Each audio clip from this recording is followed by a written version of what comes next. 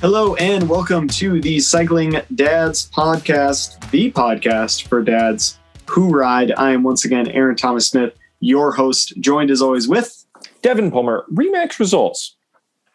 Good evening, good night, good afternoon, good evening, and good night to you, Aaron. It's late tonight. Getting this intro in for our latest episode. How are you doing on this fine Sunday evening? Aaron, I would be lying if I said I was anything but a little tense. A little tense? Aaron, you heard me. Aaron, please, of all nights, don't make me repeat myself. Little tense, huh? What's got you all tensed up there, bud? Our house is for sale. Ooh. So for a week, we have been moving all of our junk and hiding all of our stuff. Because we are normal people and we have a huge amount of stuff and we don't want any clutter in the house while it's for sale and while we're getting photos done. So we have been living in a pretend world where we are clean people who have no stuff. Okay. And that is very difficult to live that way with our 2-year-old daughter. So it's been a real week.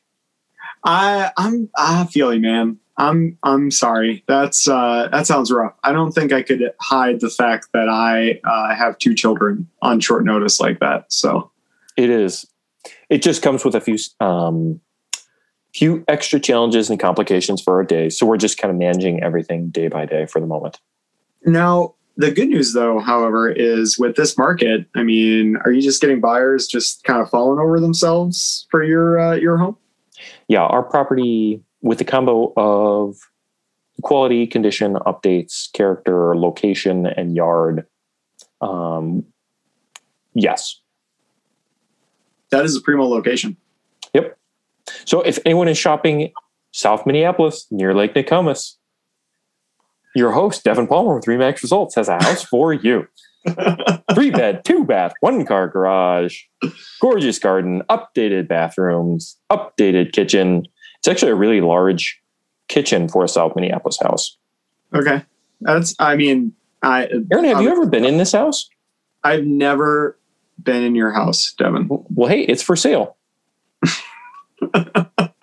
I was actually just in a kitchen today that reminded me about how much I hate my kitchen. So it's good for you. It's good that you. Would you be interested in a kitchen that's kind of sunny? It's southwest facing. It's larger. It has a custom crafted island, subway tile backsplash. Yeah, subway tile, man. I lose my shit for some subway tile. I know it's kind of done. I know it's basically like the black leggings of kitchen backsplashes. I don't care. I'm basic. No. You're wrong. There was an era of backsplashes where it's the little small tiles. Subway tile is really, it's just solid and it's a good look and it's a clean, solid thing. I think it'll hold up better over time. Are black leggings, Devin. So are black leggings. That little mini tile. Do you know the stuff I'm talking about? It's like the most basic stuff you can get off the shelf. The thing that's in like every other kitchen in South Minneapolis? Yes. Yeah. And I feel like it hit hard in maybe 2013, 14, 15. So it's like of a few years ago, it does not hold up over time. There's certain styles. I saw that in new construction. Like you could pick out certain builds like, oh, that's a 2013 style front elevation or color scheme. To our listeners, do you enjoy this talk? Please email us. Listen, you asked, you got us down this road. Devin, would you like to know how my weekend's going? Hey, Aaron, why don't you catch me and the listeners up on your life, bud? You sound tense. So this weekend has been quite lovely. Yesterday, Aaron, when you say you sound tense, are you gaslighting me? Is that gaslighting? You sound tense. I made 4 pounds of killer ribs yesterday night. I had the family over and shared that, playing around with that. By the way, an Instant Pot, buy it. All you need it for is ribs. Just ribs. Really? Okay. You throw them in there. You have a perfect set of ribs done in like 30 minutes. You throw them in the oven for like 5 to 10 to get the nice bark on it, and boom, done. Can you clarify, are we talking beef, pork? Pork. Okay. Yeah, St. Louis, by the way. No, none of this baby back. No, thank you. But like ribs where the bone just comes out perfectly clean, nice, ready to go. And yeah, so I did that yesterday, and out of 4 pounds of ribs, I probably have like half a pound left.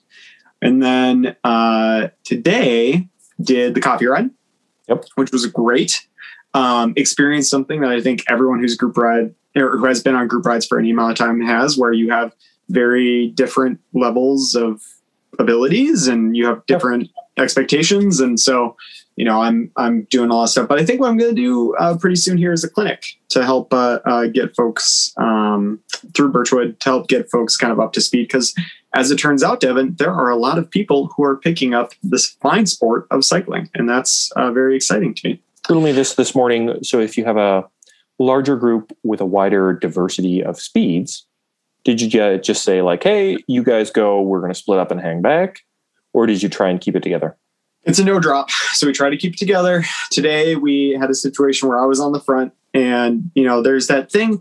And again, listeners, I would love to hear your opinion on this, but one of the things that I do when I'm leading a ride, especially if there's a bad headwind, and there was a pretty bad headwind today, is I'll be pushing myself pretty hard. And what I'm telling myself is, oh, I'm only going hard because I'm at the front taking the wind, not because I'm going fast. And then I don't check my speed, or I don't really pay attention to how fast we're going. And so the 15-mile ride for a short period of time was doing 22, 23, which is not what it's supposed to be doing. And that's when we had our split. There was also an ill-timed red light, which again, if you get a large enough group, red lights are something you need to consider paying attention. And it was just, you know exactly the intersection where it happened, going over 77 on 65 off of the airport. Right. And that's like two lights that go very quick, very hard to kind of get everyone across, especially if you have people who are just catching up when you hit the light, and then people who are going as soon as it turns green. So anyways, it was a good reminder, and it's interesting to kind of deal with that problem some more, because that's something that everything you just described reflects to me poor stewardship on your end of the ride. Yeah, you were going recklessly hard. I would argue that stretch is the most dangerous as far as your interactions with cars, because you also then go into that roundabout that you have to navigate. So you would want the whole group calm, controlled, and tightly clustered to carefully circumvent that. And here you are coming in hard, so everyone's a little out of breath. Yep. You're splitting the group up. Yep. Yeah, I think let's talk off air about your performances on that. It was not my best moment, and as penance, what I ended up doing is we got to a point where I was like, okay, clearly we've dropped these two individuals. I had an individual I had trust take everyone back to the cafe. We had a few people who just decided to pull off because of how hot it was today, anyways. And I went back and I tried to find them. I was unable to find them because they, being the smart individuals that they are, went straight back to the cafe with a much nicer route than we had planned. Which they could do because there were only 2 people instead of 15, which is kind of the problem. Another problem of leading a group ride is you can't go the same places that you go by yourself with 15 people. It just doesn't work that well. So, especially in the metro, it's a group really doesn't fit on certain routes. Yeah. Minnehaha Parkway, beautiful route. You got more than 2? No, don't do it. Like there's going to be families, there's going to be, other people. It's just not a good time. The Greenway for a time was like group ride heaven.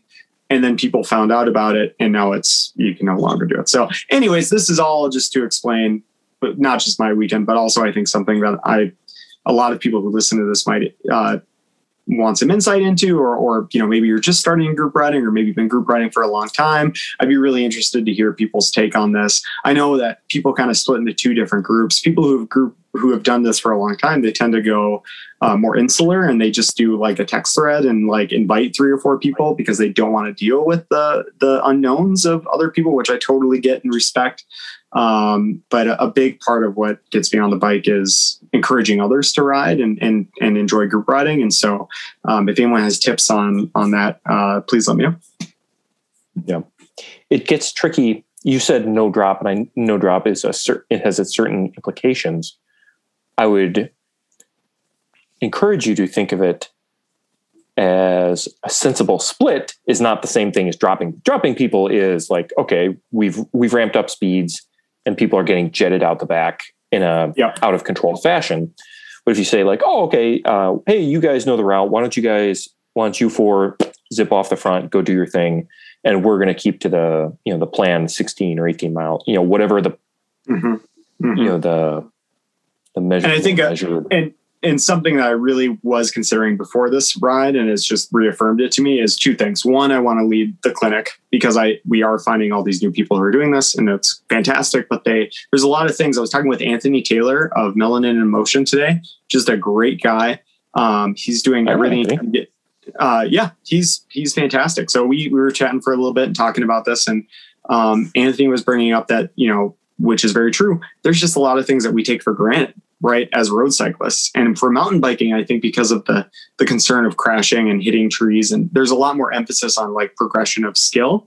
Whereas with cycling, I mean, even the coffee ride, there's still like 50 things that you have to know to like, before you can just get thrown into it. And we just kind of say, nope, do it, throw into it. And if you get dropped, you get dropped, and we'll figure that out. So that was the first thing. And the second thing was I need to bring another individual in as a sweep, as a person who can make that sense. Yeah. Who can make that sensible split, be at the back and say like, okay, these two individuals are not able to keep up or aren't having a good time or don't feel comfortable in a big group. We're going to split off and do, something else. So it's, and thankfully Tracy, who by the way is the owner of Virtual Cafe, one of the people who I did drop today, was very understanding and very kind. We want to work together to get more people on bikes. The other thing that happened, this whole story, a reason to tell us about how you were dropping people? No, it's not. And it wasn't really me dropping them. I was feeling pretty out of shape today. Mm-hmm. The other thing that happened today is I went to my aunt's pool, which was lovely. And my children played in a pool for about 3 hours straight. And they are both out right now. OUT out. And it was kind of funny because I used to, when I was their age, I would go to my aunt's pool, which is funny to take them to the same place. And a lot of the pool toys are the same and they do the same things. And it's a very cool kind of circle of life Lion King thing. So Lion King thing. No, pools. I mean, let the kids burn off that energy. Is there anything better?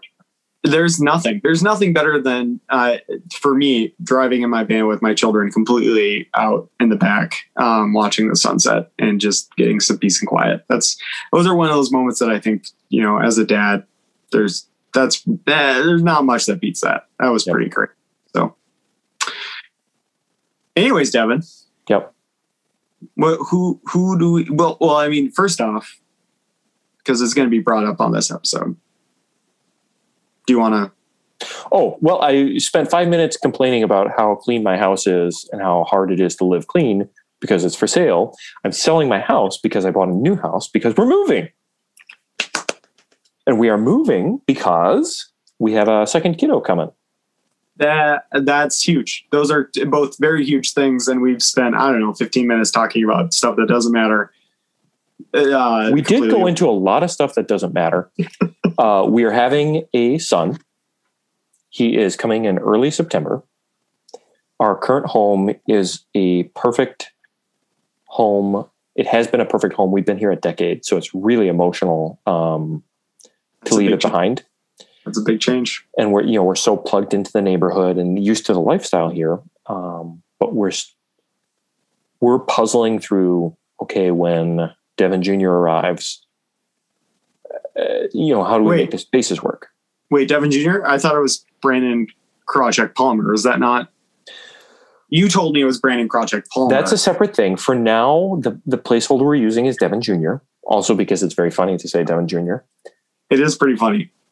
If Brandon Krawcheck, friend of mine, friend of yours, if he consents to move back to Minnesota, I will name my child after him.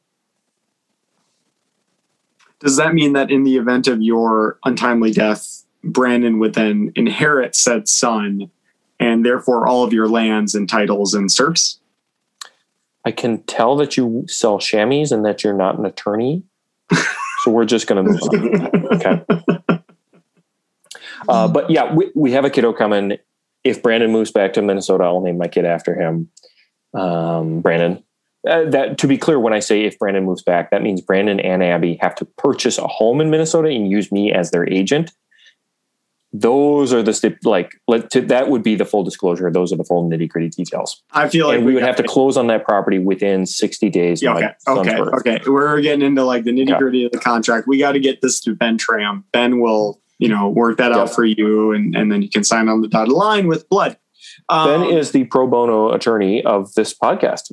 So now that you are joining... Is it okay to call him a pro bono attorney when he has not agreed to be our attorney? Devin, I thought we were trying to make this a non-explicit podcast. I don't really want to be talking about any bonos. Okay. So now that you are joining the 2Kid Club, today's guest, Lev, who is, interestingly enough, our first second-time guest. First repeat guest. First two-time guest. 2 is a very important number in this podcast. Two-time guest. Father, guest. Hey, Aaron, father of 2. He's a father of recent 2. Father of 2. I am an elder father of 2. And you will become a father of 2. Yep. That's kind of what we talked about today. We got into it. And it's funny, me, future father of 2, him, new father of 2, you experienced father of 2. The volume of hair we each have left on our heads kind of reflects the stages where we're at, because you obviously have no hair left. 0. Lev has a fair amount, but it, less than me. And I think we're going to see a pretty rapid acceleration of my hair loss as soon as Devin Jr. comes. It does. There's a correlation for sure. I'm not sure about causation, because to be fair, my hair was gone before my first child was born. Oh yeah. Yeah. Yeah, because you got rid of it when you started listening to Joe Rogan? No, I got rid of it when I realized that my hairline was not coming back and I was 20. And then it was like a preemptive strike thing. So it's more of a LeBron situation. Yeah, it was really like, fine, if you don't want to be there for me, I'm not going to be there for you. And then I just buzzed it all off. And let me put it to you this way. To the horror of most of my close friends and family.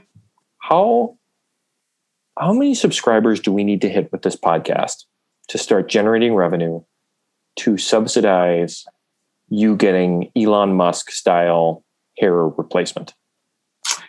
Didn't LeBron also replenish his hairline? There is no number, because I actually really enjoy being bald. Yeah, but okay, what's the real number though? No, I really enjoy. I really like. People appreciate the authentic, Aaron, and you're being really fake right now. So let's try to set a goal together, okay. Aaron. Okay. We get enough subscribers to subsidize your refreshed hairline, LeBron and Elon style. Today's episode, we got Lev back on, coaching not us as cyclists, but rather Devin as a future dad of 2. Yep. Which was an awesome conversation. And we're going to get into that. Before we get into that, though, we do need to mention that the kit that we did a pre-order for, the Cool Dads Cycling Club kit, which you can actually purchase even if you missed the pre-order, because Devin, a local bike shop, has it in stock. Now bikes on Snelling. Now bikes and fitness on Snelling. Rich, who is also a previous podcast guest, has brought in a size run, and we already have an individual who has purchased one. Randy, thank you very much. We do appreciate that.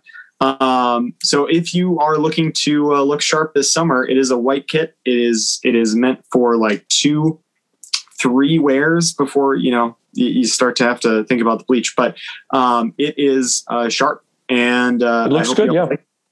I hope y'all like it. Cool. Anything else you want to say, Devin, before we get into it? Randy, come on the podcast. What's wrong with you, Randy? That is a great note. Anyways, enjoy, ladies and gentlemen, and we will see you all next Monday with another interview.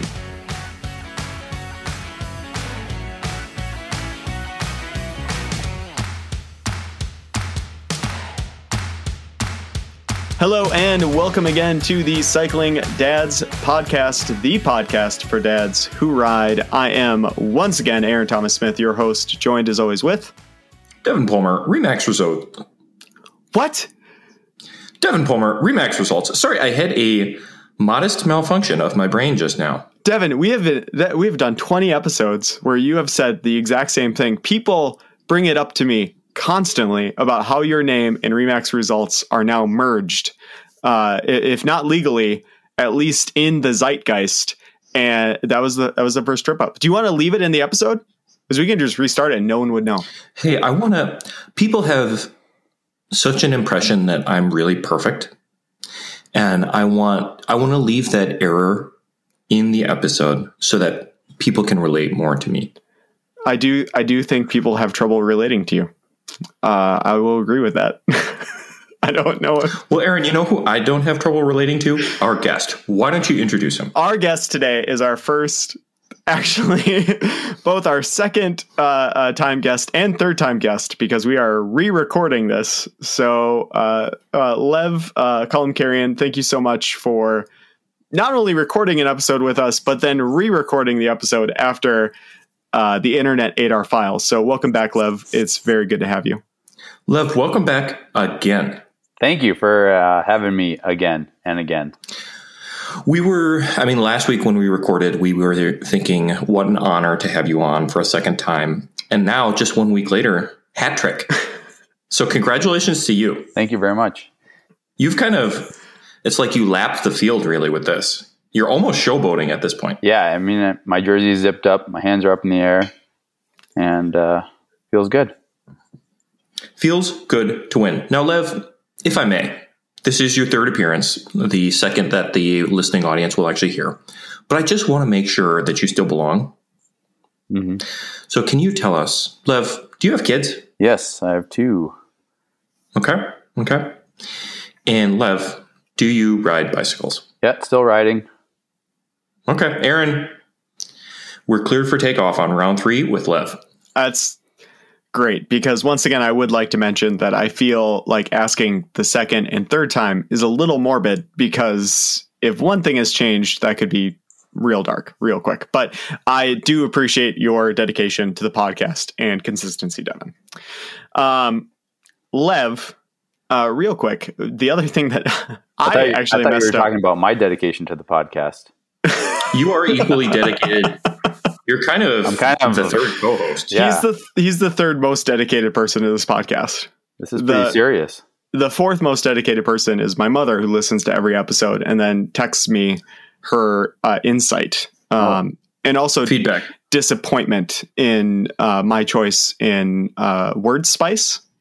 So your mother and I do agree that you need to tone down your incredible cursing. The spicy words. Not a fan of the spicy words. Anyways, Lev, I messed up on the very first episode we had. Not the second one, but the first one. And I forgot to ask you the most important question, which is, as dads who ride bikes, time is limited. It's hard to get out there. But credit card funds, maybe not so much. Easy to go out there and swipe on the bike shop, support your LBS, and get a sick ride to help kind of make up some of those watts. What is your current bicycle of choice?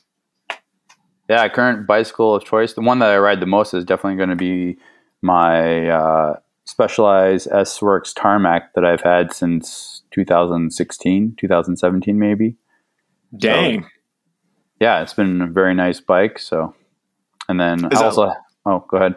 I was going to say, is that like the red with like the bright blue, like red, orange, bright blue, or am I? It's red, white, and blue, navy blue with some mainly white, and then has some red accents. It's a crisp look. Yeah. It's the SL5 version. Yeah. Yep. 2015 model year. I also had one of those and foolishly sold it. Yeah, it's a very nice bike. So very comfortable. Yeah. And I also have like a lay sprint frame that I use, but that was the aluminum was a bit too rough on my back. So plan to set that one up and use that for indoor riding sometime when I get around to it. The LA really went through a renaissance. I think who was the first local rider? I think Jordan Cullen started an LA renaissance where he just got all, like suddenly Brandon Krawczyk had to have an LA and Peter had to, like all these people suddenly had to have an LA. Yeah. And I think they need to acknowledge that Jordan Cullen really kicked off something. First off, the LA is, just like, the good news for you, Lev, is if you decide to sell your LA, you can get more than market, whatever you paid for it. Like that is just a known thing. You can sell a 1998 Specialized LA for $3,000, right? With 105 period correct components. Beat to hell. LAs just sell for ridiculous sums on the resale market. So you're set there. That said, are we saying that Brandon Krawczyk made a bicycle decision based off of Jordan Cullen? That's exactly what we're saying. Brandon is surprisingly impressionable. That's a controversial take there, Mr. Devon. Brandon became enamored with the LA and got one and chooses to ride it for no reason. He has all kinds of different options. He could be riding carbon, which is so much more comfortable, but he chooses the LA. Okay. Well, anyways. Our friend Brandon is obtuse. And hey, if he wants to come on the podcast and defend himself, he can't. He can't because he's not a dad. Sorry, Brandon. I'm sorry. He could call in and leave us a message defending himself. Maybe some comments in Facebook or Instagram. Yeah. I've been dealing with negative Facebook comments enough lately. I don't think I need any more, especially not from some Yahoo in Tennessee. Are you getting picked on online? No. Are you the victim of online bullying, Aaron? I'm not the victim of online bullying. Anyways, We should get to the meat of this conversation, which is, for our listeners who have heard the intro, they are now aware, Devin, that you are expecting a second child. Yes, a son. What? Wow. Yes. Congratulations. Love, thank you. That's exciting. Thank you for this acting that you're doing, because we told you this last week, but we did want to capture your response on the podcast. Let us just really quickly recount the ways, because that was such a beautiful and accurate portrayal of surprise from Lev. Let us count the ways in which Lev is now aware that you are having a son. There was an email blast. There was a video. There was a Facebook post. There was an Instagram post. There was the first episode we recorded. There was the pre-roll for that episode. And then there was the pre-roll for this episode. So, and Devin also texted me. All of that to demonstrate what a consummate professional guest Lev is. Yes. My dedication to this podcast. Mm-hmm. So yes, Aaron, if I may. You may. Hey, take a breath, take a seat. I'm speaking. Aaron, we're having our second kiddo. We're moving over to St. Paul. Lev, you are a newer second-time dad. Aaron's a little more experienced. So me, as a future second dad or two-time dad, I'm looking for a little insight from the two of you. So let's begin with some tips. Lev, you're a professional coach, so I'm going to let you really take the reins here and try to do whatever you can to ensure that whatever this second spawn is that Devin has created does not eventually turn into what some cultures might call the Antichrist. Yeah, tips and tricks for two, and because essentially you have a toddler and an infant, or you will. Mm-hmm. So, boy and girl, which I don't have experience with because we have two boys. So, because you're so alpha. Exactly. So, I've heard that boys are a lot tougher than girls, and early on, and then it kind of switches. But every kid is individual. So some people have easy boys, some people have hard, girls that are tough, and vice versa or whatever. So, I don't know. You're going to be it's a constant, you're always trying to figure things out as you go. So there's not really, the biggest thing is being patient, I found. And that's tough for me to do. Being very patient with the process of the, infant growing, and, the crying is tough for myself.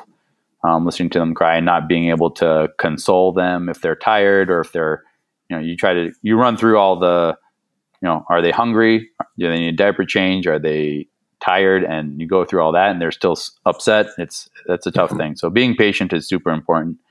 And then, setting aside time for yourself and time for your spouse, your wife. And, it's also important for both of you to go out and enjoy time together too. Cause that's something there's so much noise in the house that it's hard for you two to have a conversation. Because like for us, we'll be trying to have a conversation and we have a toddler that's, wants to be the center of attention, and he's got a lot to say. And he's, chattering and jibber jabbering all the time. So it's hard for us to have a conversation. And then by the end of the night, we're like, we're pretty tired. So it's like, no. When, for you, Lev, you got to the toddler phase with the first one, and life's different, but maybe a little closer to normal because everyone's sleeping through the night more by the time they're a toddler. So Thea and I are just getting there where we're feeling like we're getting the hang of it. We've got more of a sleep schedule. We've got more routine with our life. I'm a little anxious going back to the infant phase where it's almost complete chaos. Yeah. Was that a big challenge on your end as well? Yeah. Well, our son was born 2 months premature. So he was in the NICU for about, I think it was like 5 to 6 weeks. And, that was during COVID. So we were there every day for, as soon as we'd wake up, we'd, take care of our son or our toddler, and one of us would head in while the other one was staying home because Stacy got COVID. So then our toddler had to be quarantined for 24 days from daycare. So we didn't have daycare for about a month in the wintertime. But luckily my in-laws came and helped us out quite a bit. So that was nice. So we could both go and be with our son in the NICU. But like there was definitely 2 months where we were sleeping fine, and he was just needing to get stronger and grow and be able to do all the checklists to get out of the NICU. But now, the sleeping, he's waking up, now so he's 6 months now and waking up 2 to 3 times a night, taking a bottle for about 15 minutes and then back to bed. So he's not, before he was up and it was like maybe an hour process to feed get him back to bed and settled. So, but yeah, my wife, Stacy has done the majority of that. So she gets all the credit. I do not get credit for that. Yeah. So are you guys starting to feel a little beat up from the interfered with sleep? Yeah, she's definitely sleeping a lot less than I am. So my role, our roles going into this, we're going to be, as we discussed, we're like, I'll be taking on Luca more often because he's high energy and needs, like he's running down the stairs, he's out the door in the backyard, throwing rocks in the pond and chasing the dog around. So it's like, you need to really be ready for that and running around with him. So and you need to be well rested for that too, because that's pretty exhausting. Yeah. And he's just nonstop all day. I think one of the things that you mentioned, Lev, that I really liked, and it's something that in my own dad life, even since the first second episode we recorded with you, is patience. And I did not realize when you have your first kid, I feel like you're still at a point where you can kind of play hot potato, right? Like when you're done, you can be like, okay, partner, I really need you to take this kid right now because I'm not in my best parent space, right? I need to go cool off. I need to go for a walk. I need to do whatever. And when you have 2 kids, that's pretty much gone. And in a lot of cases, those 2 kids can, in the words of the Swanson brothers, 1 + 1 does not equal 2. 1 + 1 equals like 10 when it comes to kids. Cause all of a sudden it's completely different game. Even though you can play kind of zone defense, you're pretty much outnumbered. And so one of the things that I've had to remind myself lately has been extremely helpful and hopefully, Devin, this is helpful for you. And I'm being 100% sincere, so I got to put some money in the sincerity jar later, is when I get to that space, and it's usually later in the day where I realize that I've lost my patience and like I'm not the patient dad that I like to think I am in the morning or in the afternoon. I just kind of give myself like a little bit of, okay, that's fine. I don't need to, I feel that anger rising up in me, and I can just kind of let that go and just acknowledge like, oh, that's why it's happening. Like it's been a long day, and just give myself a little bit of a break and say, you know what, let's just put Coco Melon on, whatever. Let's just, I'll throw up. There's a anime show about animals who work at a TV station that my daughter Lila adores. I'll throw that on, right? Maybe it's Japanese lessons, whatever, but just giving yourself that grace, and also for your partner. Like if you come home and, like the house is a mess, or, things are a little bit crazy, you just kind of say, hey, that it probably sucked a lot when you were gone, as opposed to kind of getting into that space of like, well, I've been working all day and what have you been doing type of a thing. So, but patience, man, it's tough. That's a tough one. Yeah. And, before we had our first one, I got a great piece of advice from a fellow client cyclist and dad. And he said, if you're going to, he's going to be screaming, he's going to be upset. It's going to be really, you're not going to know what to do, or you've done everything and there's nothing else. And they're just really upset. And you can feel yourself like boiling up inside because, you're the dad, you want to help. That's what you're there for. And yeah, you start getting frustrated, a little upset. So his piece of advice, which I've used, was just like, put the baby down, walk away, make sure the baby is safe in a good space. We have baby monitors, and just walk away and take a few seconds to just like collect yourself and then go back in. Because I definitely feel that once my wife, Stacy, can feel it too when I start to get worked up. It's like, okay, just walk away. So reset your composure. Yeah. Which is, it's tough to do. It's tough to do. And frankly, it's something I'm sure plenty of people have been through that in their sporting lives, in either in a session or in a race. Yeah. Where it's like, okay, hold on. I'm driving myself crazy right now. Yeah. Let's flip the attitude here and focus on what can be done. Right. Yeah. I feel like when things go off the track, just having the grace to be like, that's fine. Like this is part of it too, as opposed to thinking, just getting stuck on that and like not being able to get past it. And then that's where that frustration comes in. And, I've told this to a lot of people, but I've never been more angry as a person than after I had 2 kids. and that was such a mind, just blowing moment for me to realize that I've always considered myself a really kind, a really gentle, a really easygoing person. That's a big part of my personal identity. And when I was faced with these emotions that, what I realized is I push them down. But when I was faced with these emotions and there was no escape from them, it was all of a sudden, oh crap, maybe I'm just actually a really angry person and I just pretend to be, and then, you realize like, oh, actually a baby's crying is insanely difficult to deal with as a parent. Like it really does get you. Like a primal way. What were you going to say, Lev?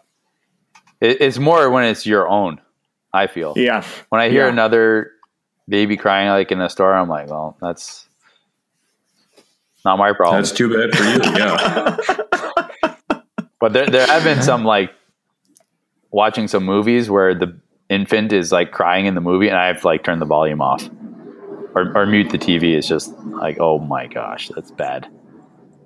It is. And again, with like the first, it was easy. I could kind of do the avoidance thing again, but like with 2, I just couldn't do it. And I think also, I don't know how your kids interact, Lev, but I kind of had this idea of like, oh, they'll be the kind, caring older brother and they'll be the younger sister and that's how they'll interact. And to be quite honest, my son is not kind to his little sister at all. Much more Dennis the Menace energy than anything else. And it's, I realized that was something that could happen. I never expected it. And so when he does the things like the stop touching me, right, or whatever, like it's just, it takes both me and my wife to a place where it's not a good place. And the best way to deal with that is just to remove him from the situation, remove you from the situation, realize that at his root, he's dealing with a lot of issues of like jealousy and, abandonment feelings because there is now this second child. And just trying not to like lean into that, like, because my daughter is very sweet, very kind, very gentle. And she's actually even said, this happened this last week. And it's one of those things where your kid says something and you realize, oh, I messed up. Oh, I messed up real bad. We were talking and I was basically telling August, if you don't leave your sister alone, we're not going to go and get the thing that you want to get. It was like a cake pop at Starbucks. And Lila said, and she's barely putting sentences together. Lila said, well, I'll still get one because I'm happy. And I'm just like, oh, great. I'm equating like to like putting forth the idea of being happy to please me, just like all these ideas in my head of like, I am ruining them already. She's 3 years old. And so that was one of those things like, oh crap, It is funny when they pop out with new words or ideas that you hadn't realized they could absorb. Because Fea, she's not 2 yet, but the words are coming in quicker and quicker these days, and she's pairing words. And so when phrases start popping out really clearly, it's like, oh, wow, you're really with it. Mm-hmm. Mm-hmm. Now, when she first said triathlon, was that terrifying to you? No. She never needs to know about Daddy's old life. She'll never meet the old me. I think if you keep hanging around your stepdad, Chris, though, she's eventually going to find out. That's true. And do you have like a little wooden box in the back of your stepdad with photos? Stepdad, Chris. You're talking about Chris Worthout, my friend who's barely older than me. Yeah, your stepdad. Yeah. You're gaslighting me. This is canon on the podcast. Aaron, you stepbrother, maybe? You are gaslighting me on air, Aaron. No, she'll know about triathlon. She'll know. And she'll be inclined for it someday, I'm sure, because she's already a better swimmer than 90% of children, and she's got the genetics for great running, and she'll be a phenomenal cyclist. How do you know that better than 90%? Are you at like Foss Swim School doing laps? Is that what's going on here? Hey, Aaron, this summer you're going to find out. Okay, bud? Okay. Okay. My kid, not 2, she can literally swim circles around you, Aaron. That's not impressive. Yeah. At all. Lev, how's your swimming? My swimming is like a box of rocks. Okay. Hey, Lev, do you want lessons from my daughter? That'd be great. Yep. $40 an hour. $40 an hour? Yeah. Lev, you're a coach, though. Here, completely out of nowhere. I'm a swimming certified coach. But the whole idea of like Belgians not touching water when they're racing bikes, is that a thing? Is that a thing, Lev? Should I not be touching water when I'm riding bikes? Hey, Lev, you're Armenian. Tell us about Belgian culture. Yeah, let me tell you about Belgian culture. Exactly. Well, I have no idea. No idea. I'm just gonna have to. We're gonna have to get a Belgian on now. Yeah, there's a lot of. Wait, do Belgians have fathers? Oh, that's a great question. Aaron, is that culturally insensitive to ask?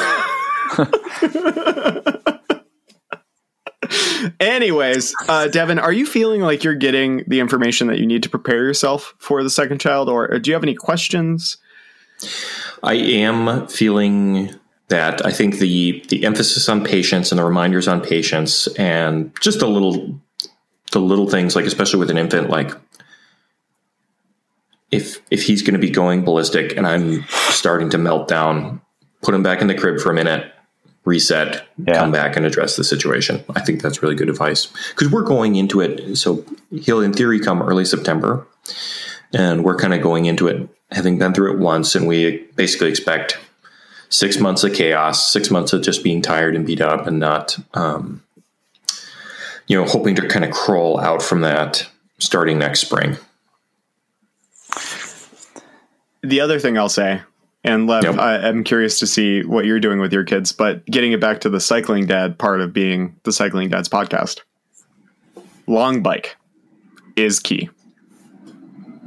Yuba Spicy Curry. I own one. I love it. E-bike assist. Get the kids around. It's such an easy and great way to kill like 2 hours on a weekend with both of the kids. You just strap them in. You got the Yuba like handlebars for the big kid. You got the Yep Maxi seat in the back for the little one. And you just go to a park, you hang out, and it's good stuff, man. So, Lev, will your younger son be ready for time in a Burley this summer? No. Okay. The head control is not till next year. You got to make sure they have good head control so their neck is stable. And then I think Luca was in the Burley probably at he was born in July 2018, so it was probably a year the following summer or so. Okay. Maybe. Yeah, I think it's a year is typically what they say when you want to start. I don't exactly remember, but it was definitely like he had to have, yeah. Because I'm thinking of getting a single chariot this summer. My stepfather, Chris Swarthout, is selling his, so I might scoop that up off of him. Because I think that Svea is definitely ready, and I want to just try it out and see if she takes to it. Mm-hmm. But I don't think my wife was thinking, oh no, you should just wait for a double and get a double. And it's like, well, I think I should just get the single so me and Svea can do the riding this summer. And then also by next summer, she and I will still be probably just solo, the two of us, so I think I would get plenty of use out of a single. Yep. The other thing, and this is apropos of absolutely nothing, but when it comes to strollers, just get the nice bob for the double stroller. Just do it. Be that jerk that has the double wide stroller on the path. It doesn't matter. It's so much easier to get your kids around on one of those things. We mucked around with it was like a Graco, front to back double stroller for a little bit. And then we got the bob, and they keep their value like crazy. We bought ours for 300 used. We sold it for 300. Nice. It is. Everyone's constantly looking for them. They just kind of cycle through. They last forever. Pneumatic tires, full suspension, folds up real nice. Just do it. Just be that guy. I know we all hate that guy because we've all been riding on bike paths, and there's that one person with like the triple or even the quadruple wide stroller. It's better that way. Just do it. I've never felt any emotion towards anybody with a double stroller. Oh, I've again, secretly an angry person. Yeah, Aaron, I feel that's a little deep. Aaron, we're uncovering a lot of buried rage in you this isn't about me. Like, oh my God, that person has a double stroller on the bike path. What is going on? What is even happening here? I know that other people feel this way because I have been the double stroller on a bike path and have been yelled at for it. So other psychopaths exist, is all I'm saying. Yeah. Devin Lev, this isn't about me though. This isn't about you. Can I tell you guys something that I've really enjoyed over the last 5 years? Is especially being a triathlete, and my wife mostly runs these days. I go back and forth. I use our beautiful paths here in Minneapolis for running and for riding. And sometimes I find myself running on a bike path. I'm never riding on a run path though. But the hatred between different brands of path users is so funny to me. Like, so many bikers have yelled at my wife. Like, my wife and a friend will be out running, and some crusty guy will be like, "This is the bike path." Yep. They'll get yelled at, and it's like, okay, guy. And then I'll be biking along, and like someone's rollerblading on the bike path, and I'm like, "Oh, get out of my way!" I just get my blood gets boiling.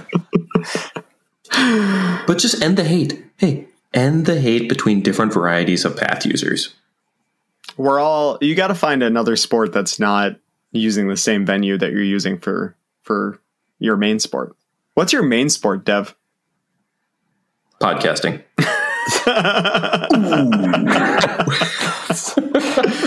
See, I never have that problem. I go to the gym or I am on the bike. There's two very distinct worlds. With Joe Rogan types like you, it's kettlebells, it's jiu-jitsu, it's taekwondo. You have so many different interests. If my kettlebell doesn't have... Is DMT a sport for you, Aaron? If my kettlebell doesn't have an angry ape face on it, I don't want it. Oh. Okay? I need that. Exactly right. I need that. Listen, I wanted to broach a subject. This came up. A friend of mine was almost hilariously slandered in an online forum, of course, the Slow Twitch forums. Just the worst place on earth, the Slow Twitch forums. And it brought back the Slow Twitch forums to my mind, because as coming out of triathlon, Slow Twitch is a triathlon website, kind of the worst website. Like, they really post a bunch of junk. Kind of like Let's Run. Yep.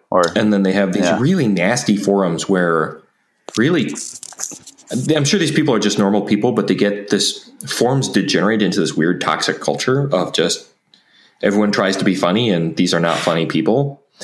And it spirals. So my friend got slandered like this psycho. And the guy actually is a psycho. I've dealt with him in the past. He is a complete psycho. He slandered my friend. And suddenly my friend got dragged into this weird conversation on these forums, and he felt the need to go defend himself. And so I had to go look at the drama. It was really enjoyable. I mean, I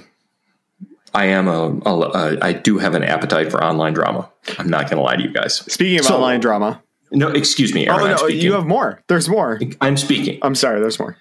So it brought the Slow Twitch forums back to top of mind for me. And Lev, since you're here and you're an educated coach and a working professional coach, and you have real credibility when you speak about training techniques and all kinds of choices within endurance sports, does it drive you up the wall when people online throw around big opinions with complete confidence, and they may or may not be right, and they certainly don't have credibility? Yeah, it's what drives me. I mean, not crazy, but it's more of say an athlete is looking at that, and then they might come to myself and say, well, so-and-so is doing it this way, A, B, and C, and they're getting this result. And they, sometimes it's actually the person is very credible, and they're providing research to back up their discussion about it. But you also have to look at, sometimes it's like, well, you have to look at the research, and what is the research saying, and who was in the research? There's 16 people in this research study, ages 20 to 25, and then they're coming up with a there's a significant increase in, say, their VO2 max or something for the workouts that they were given, but we don't know where those individuals, where their fitness is coming from, where they are, what their nutrition is like, their carbohydrate intake, their protein, their fat intake, which affects the way they metabolize, fuel while training on the bike or running or whatever. So yeah, it does. Those opinions are tough, but it's also, there's a lot of education that I do with the athletes I coach in terms of, this is what you're doing. This is the result we're getting. And this is what we need to do differently to achieve what you want to achieve. So I don't know if that answers your question, but yeah. It's mostly just the existence of these online experts doesn't bother you. You are more, it only affects you when it filters to you via one of your athletes getting this bad advice, right? And they bring it to your door. But it's an education opportunity for you. Yeah. So yeah, there's, for example, I've seen there's some YouTube videos with some credible coaches who have worked with some great companies and have gone off on their own. And they definitely slam some of the other online like cycling companies for their workouts and workout plans and so on and so on. And then they provide research to show why you shouldn't do this plan or why you should do X, A, B, and C. But really, coaching is more advanced than the research, because if I'm working with you, Devin, and we're trying to, increase your FTP, something very basic. We need, there's going to be a certain amount of overload that you need to get, and we need to see what else is going on in your day-to-day life, so that you can recover from that overload, from that stimulus of training.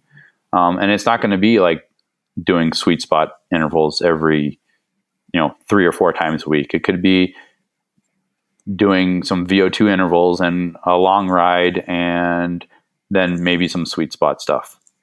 So it really depends. Or frankly, like we might get into a progression of sessions and it's like Devin's achieving the workouts, but we're really not seeing the results we want. And then you talk to me more and it's February of 2022. And it's like, oh yeah, I'm 4 months into having my second kid. And it's like, oh, well, there you go. Right. You're not recovering because you're not sleeping. Yeah. So you as the coach would have to get to the real heart of the issue there. Right. So yeah, I definitely use, I look at more of the research part of things, and then I take things away from that research and I see if it's going to be applicable to the athlete and, their life scenario. But yeah, there's a lot of opinions out there, and, the biggest thing, one of the things that I learned at USA Cycling during the level 1 certification was there's no silver bullet, right? There's no one thing that you're going to do that will make somebody super successful. There's a bunch of things, and you need to be adaptable as a coach, as an athlete, to be open enough to make some changes. And those changes can come from rest, recovery, nutrition, hydration, all kinds of stuff. So there was a period, I think around 08, so the late, just before 2010, so maybe 08, 09 through maybe 2011, 2010. There's a very savvy marketer, very good businessman, good marketer in triathlon coaching, and guy from the UK. He was over in San Francisco, like running some spin studios, and he saw a very clear path to building his brand, and that path was riding the success of elite athletes. So he paired himself with a few like high-end elite Ironman athletes and one really high-end amateur Ironman athlete. And he basically rode to success this guy, Chris Lieto, who was one of the best cyclists in pro triathlon. Chris had one amazing race at Kona. He biked off the front and he held on for second place. So it was like the biggest result of his career. And it was like, what a phenomenal day. Mm-hmm. And this guy rode on Chris Lieto's back. This guy built his name. Yeah. And then he got a good roster of other elites. And I mean, hats off to the guy. Great marketer, brilliant coach. Mm-hmm. Probably good, but not, there was no mystery there. There was no secret sauce, but he marketed himself like, oh yeah, we're doing quality over quantity. Yeah. So he kind of launched this new era of quality over quantity. So he had all this verbiage. None of that would, like, one of my friends, actually the friend who was slandered on Slow Twitch recently, was coached by this guy. And I was like, yeah, that wasn't, we just did it was just training. It wasn't like, there was no secret sauce there, but he packaged it and presented it. Yeah. Like there's a secret sauce to draw in tons of high paying age group.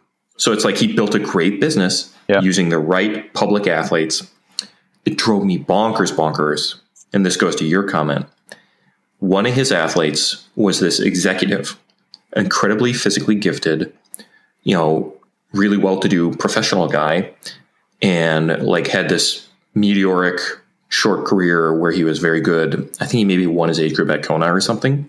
So it's like he's one of these amateurs who suddenly is just doing it. Yeah. And this guy, like, one of the triathlete magazines did a whole article on this age group. We're like, oh, wow, he only trains when he feels like it, and he only does this kind of intervals and blah, blah, blah. It made it sound like magical what this guy was doing. And it's like, yeah, he's a phenomenal, gifted racehorse of a human being. Like, this guy is special. Right. He's found a little rhythm that works for him. He's not talking about the full scope of what he does to prepare, but they present it like, oh, he's just casual, it's just like he does a little of this, a little of that, and he's magically winning Kona. Yeah. And one of my athletes literally sent me that article like, this is how I want to train. I'm like, well, you need to become much more talented if you want to just do whatever this jabroni is doing, because you needed better parents. Yeah. You need better parents. You need more money. If you can do those two things, you're set.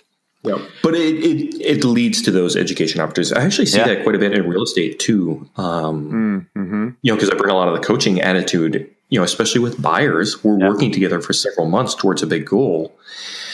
And there's a lot of ups and downs and moments where, you have an idea about this, or maybe you heard a misconception about that. Mm-hmm. Well, here's the research, or here's the facts and information. So we can, and I think going back to hard data and research, it helps you clear up misconceptions like that. Right. And I think that's the big advantage of a coach, right? Is like, I've probably spent my entire time riding a bike trying to figure out how much I should ride, what I should ride, how hard I should ride, what I should eat, all that stuff to try to figure out a way to get to the fitness that I want. And then you have a season where it just comes together, right? And I'm not actually doing the work of figuring out like, well, what did I do to make that happen? I just want that again, And so I think just, to plug you, Lev, your services, what you're doing, Premier Training Systems, that's huge, right? I've been mucking around for a decade trying to figure out how to get fast. And I'm still not there. I could just give you money in exchange and, in 3 or 4 months have a pretty good idea of like, oh yeah, based off of, the external factors and conversations with you and my input and my recovery, this is what works for you, right? Like that's invaluable. And I still haven't done it. So yeah, Aaron, you can go online, go to the forum, or go to my forum, not forum, and you can fill out to the forum. Fill out the form, athlete intake form, and I will be in touch with you, Aaron. Someone from our hotline will call you. I think the one of the most enjoyable things for myself in the coaching in my profession is seeing athletes, achieve their goals and continue to improve year after year. And the training is not the same every year. So it's not like, okay, well, this worked. Even if it worked, it's not the same because we need to apply a different stimulus and you can do several different kinds of anaerobic intervals and achieve a very similar or same result as far as a fitness gain. But it's knowing how to do that and establishing that during the in the training calendar during the season or outside of the season to establish that success. So because a lot of it too is mentally and being mentally engaged. And if you're doing, I do have athletes do sweet spot intervals, but we're changing things up during those. If it's a 20-minute interval, it's not always just 20 minutes, 90 RPM, and good luck talking to yourself the entire time. Yeah. Now, Lev, I read in Cycling News that 3 by 10-minute sweet spot is just the ideal session and that all athletes should be. I love it when a certain training technique gets trendy. Yeah. And then it's like, okay, yes, this is a tool in the tool belt. There is no. Do you experience this where people want just to kind of do one thing? Okay. Be it sweet spot or. This is a great place for me to interject. Lev, I will go online and fill the intake form on one condition. I want to do 5 Zwift races a week. Can that be my training? Yep. Can that be his training? Yeah, that's your training then. You don't need to fill out the form. And I get the results I want immediately. Yeah. You'll get them in 2 weeks. Within, like Devin, 2 to 4 weeks, you'll have results. And then after that, you'll probably be off your bike.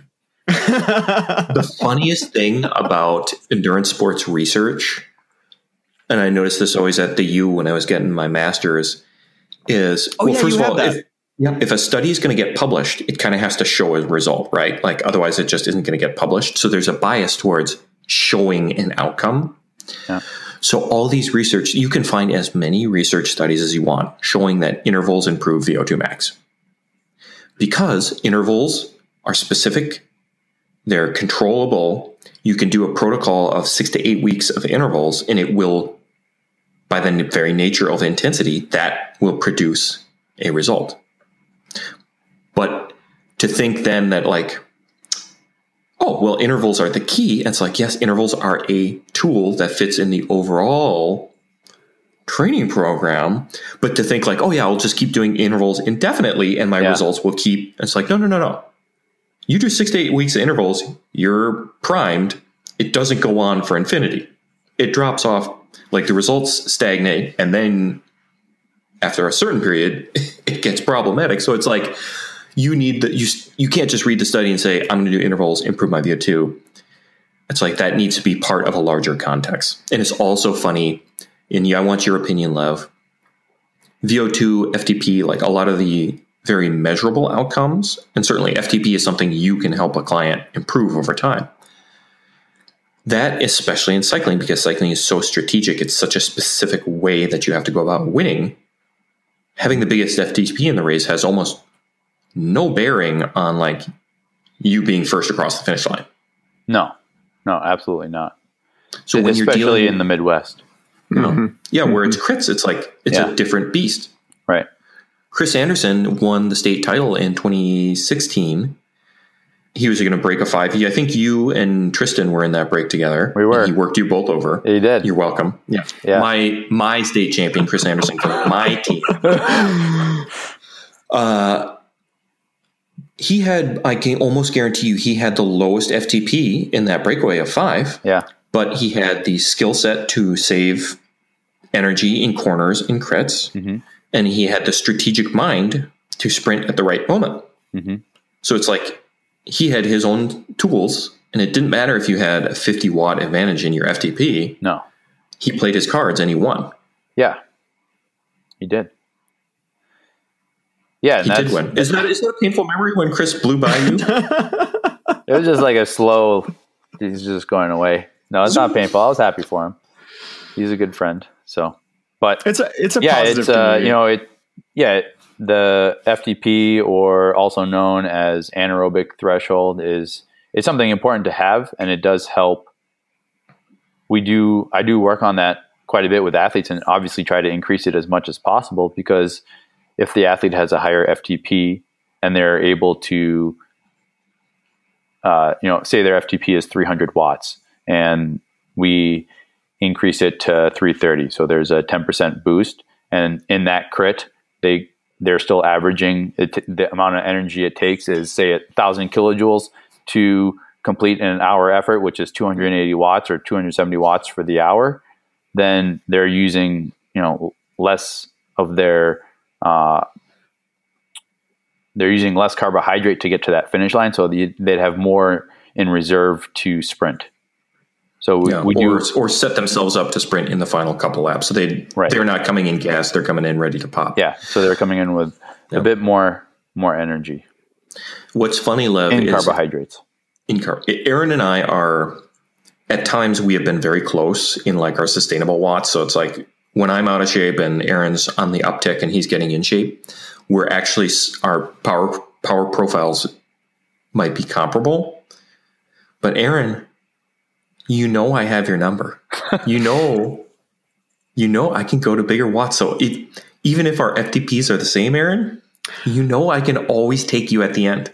Well, it's funny that Lev mentions the carbohydrate thing for sprinting, because currently in my body, I have none. And do you think that's going to help you when you're battling me? No, but it is helping me in other areas that I think that when I turn the carbohydrate faucet back on. Wait, are you teeing up an excuse right now? No. This is part of my plan. But when I turn that carbohydrate faucet back on, ba-bam, baby. Ba-bam. Oh. I'm just going to enjoy life better. You're threatening me.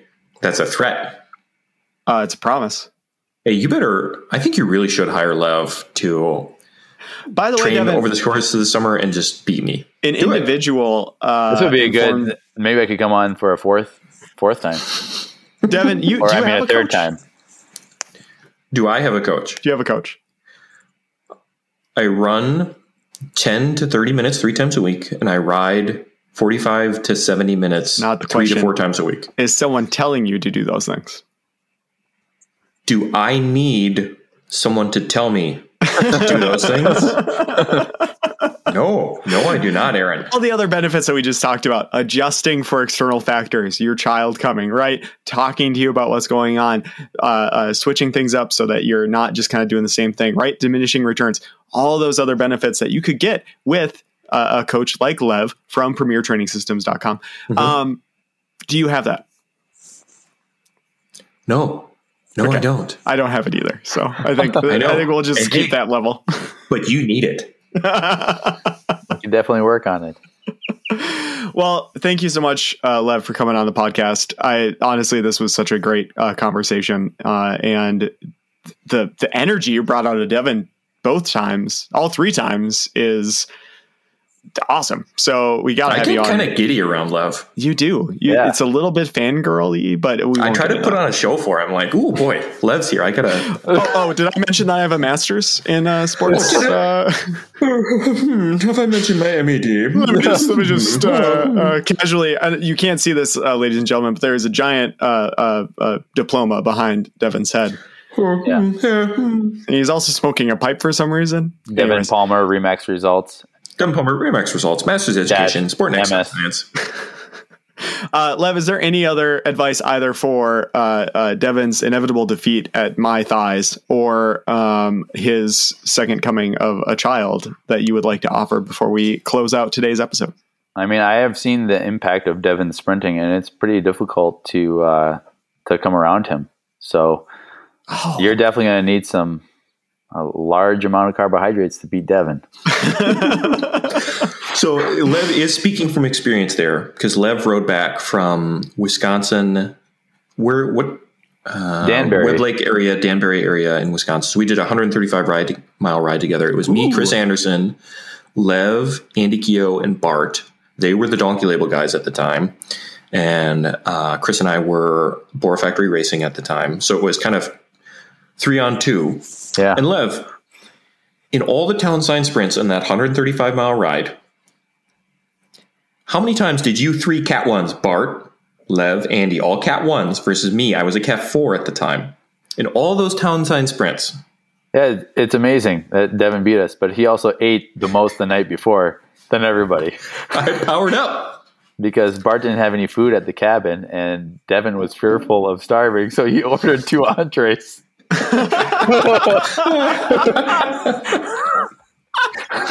you have it, folks.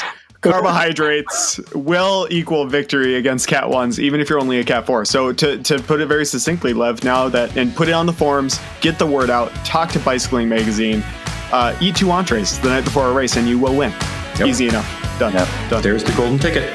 There's a golden ticket. Awesome. Yep. Well, thank you all for listening. We really appreciate it. And we will see you all here next Monday.